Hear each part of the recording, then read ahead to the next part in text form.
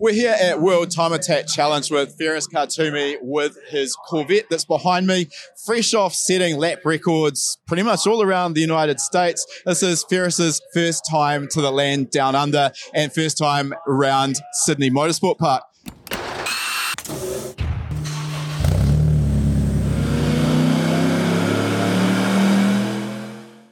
Welcome to High Performance Academy's Tuned In Field Report podcast series. In these special midweek episodes, we look back through our archives to find the best conversations we've had through years worth of attending the best automotive events across the globe. We've pulled the audio from these tech-filled interviews with some of the industry's most well-known figures and presented it in podcast format for you to enjoy as a quick hit of insider knowledge. For a start, Ferris, I know we talked on the podcast, and to be super clear to those listening before they jump into the comments, you're not coming here looking to get on the top step of the podium, are you? No, definitely not. That'd be foolish to do, to think, before you get here. Yeah, there is some pretty stiff competition and some teams that have been running here for as long as we've been coming and covering this event. What I'm interested to start with is, how did you actually prep for this event in terms of trying to learn the track? Yeah, so I did a lot of sim time, a couple hundred hours-ish on the sim. No car really handles like my car around a racetrack, so I was in a GT3 Mercedes, just trying to figure out really, turn 1, turn 2, and turn 6. Those were like the ones that I was like, how do you really drive these corners? So you've obviously already picked out those as key corners from a driving perspective for optimizing your lap time.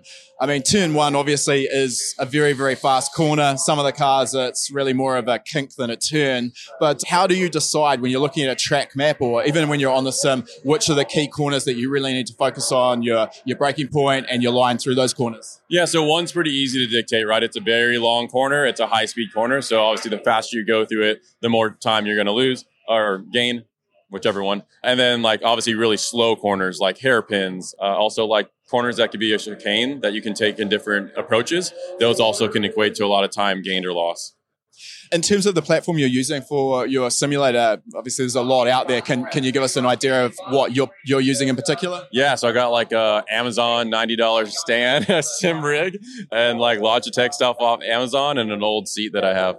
Okay, that's actually great because it sort of goes to prove the point that you don't need to have a $10,000, $15,000, $20,000 full motion simulator to actually get benefit, correct? No, not at all. For you, though, is this more about just getting a sense of knowing which way to turn when you come out of pit lane, having an understanding of the flow of the track and the corners, as opposed to getting really sort of granular with the specifics of what you're going to be doing, where your exact braking point's going to be, what gear you're going to be in? Yeah, it just familiarizes yourself with the track. Having the sight lines, some idea of braking points, turning, all that really, really helps. If you never do any sim time, just show up at a track. It's gonna take you so long to try to just get that rhythm going. And if you already have a rhythm going, regardless if it's 100% to the track or not, you still are kind of familiar with what you're about to get into. Which leads us on to the next obvious point. How realistic has it worked out? How much did you gain from it? And maybe where did it lack in terms of real life? Yeah, so I felt very comfortable yesterday in practice. I immediately, felt good to go around the track at pace. I kind of backed up my braking points a little bit, but I was pretty much wide open everywhere I needed to go. I felt very confident that I knew which direction and where the track was going. My track outs and different approaches changed, and especially towards the final 2 corners, I started taking that differently than I actually was taking it in the sim. Do you want to take your car knowledge game to the next level? Join us in the next free lesson at hpacademy.com/free and start developing your own skills today. In terms of the setup of the car, is there anything that you've changed coming from the United States to Australia? Or for that matter, is there anything that you are changing as you sort of learn the track and how the car's performing? So I did raise the ride height a little bit in the front just for the mile per hour. We're seeing 182 right now. And so the car's on the ground and then you're asking it to turn. So I raised it up a little bit. And then also I had to add 350 pounds into the car to run this size tire. 350 pounds, is that just a rule that you had to require that weight? Yeah, it was a tire rule. Now that they're on slick tires, Motorsports Australia said if you want to run a 71 sidewall tire, you have to weigh 2978, and the car weighed 2600. So in some weight went. Is this the same tire that you were running in the United States as well, though? Yeah, run this tire everywhere I go. In terms of your approach to sort of building up speed over the weekend, both with your driving and the car, I'm guessing you didn't sort of go out with the thing turned up to 10 out of 10? No. So we started out yesterday at 800, turning laps, just trying to familiarize myself, and ended the day at like 950.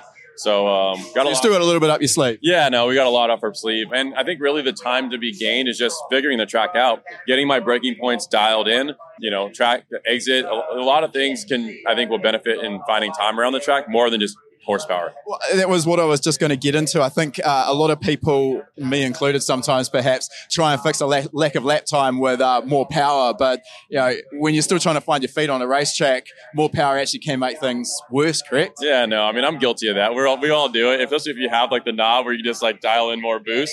Hey, that's going to equate to lap time. But no, I think in this particular scenario, just learning the track is what's going to find me the time, and then we can just turn on the boost later. In terms of actual lap times, can you let us know what you've got down to so far with only a few sessions under your belt, and have you got a sense of where you think you might be able to end up? Yeah, so we started out doing 31s at 800, just kind of figuring it out. At the end of the day, we're at the 950 mark. I did 2:28, a 28.3, a 28.6, both in traffic. And when Motec compared those two laps together, it was a 26.9. That's pretty impressive for your first time to Sydney Motorsport Park. I mean, obviously, to those listening, if you haven't been here before, it's hard to get a benchmark, but definitely you're in the mix, correct? Yeah, I think the Pro-Am lap record was set by the Tilton Evo as a 24. So if I could get a 26 right away, man, that'd be great. Oh, look, great to chat, Ferris, and thanks for your time. We wish you all the best for the rest of the weekend. Yeah, thanks, man. If you enjoyed this podcast, please feel free to leave a review on whatever platform you've chosen to listen to it on. It goes a long way to help us getting the word out there. All these conversations and much more are also available in full on our High Performance Academy YouTube channel, so make sure you subscribe. It's a one-stop shop when it comes to going faster, stopping quicker, and cornering better.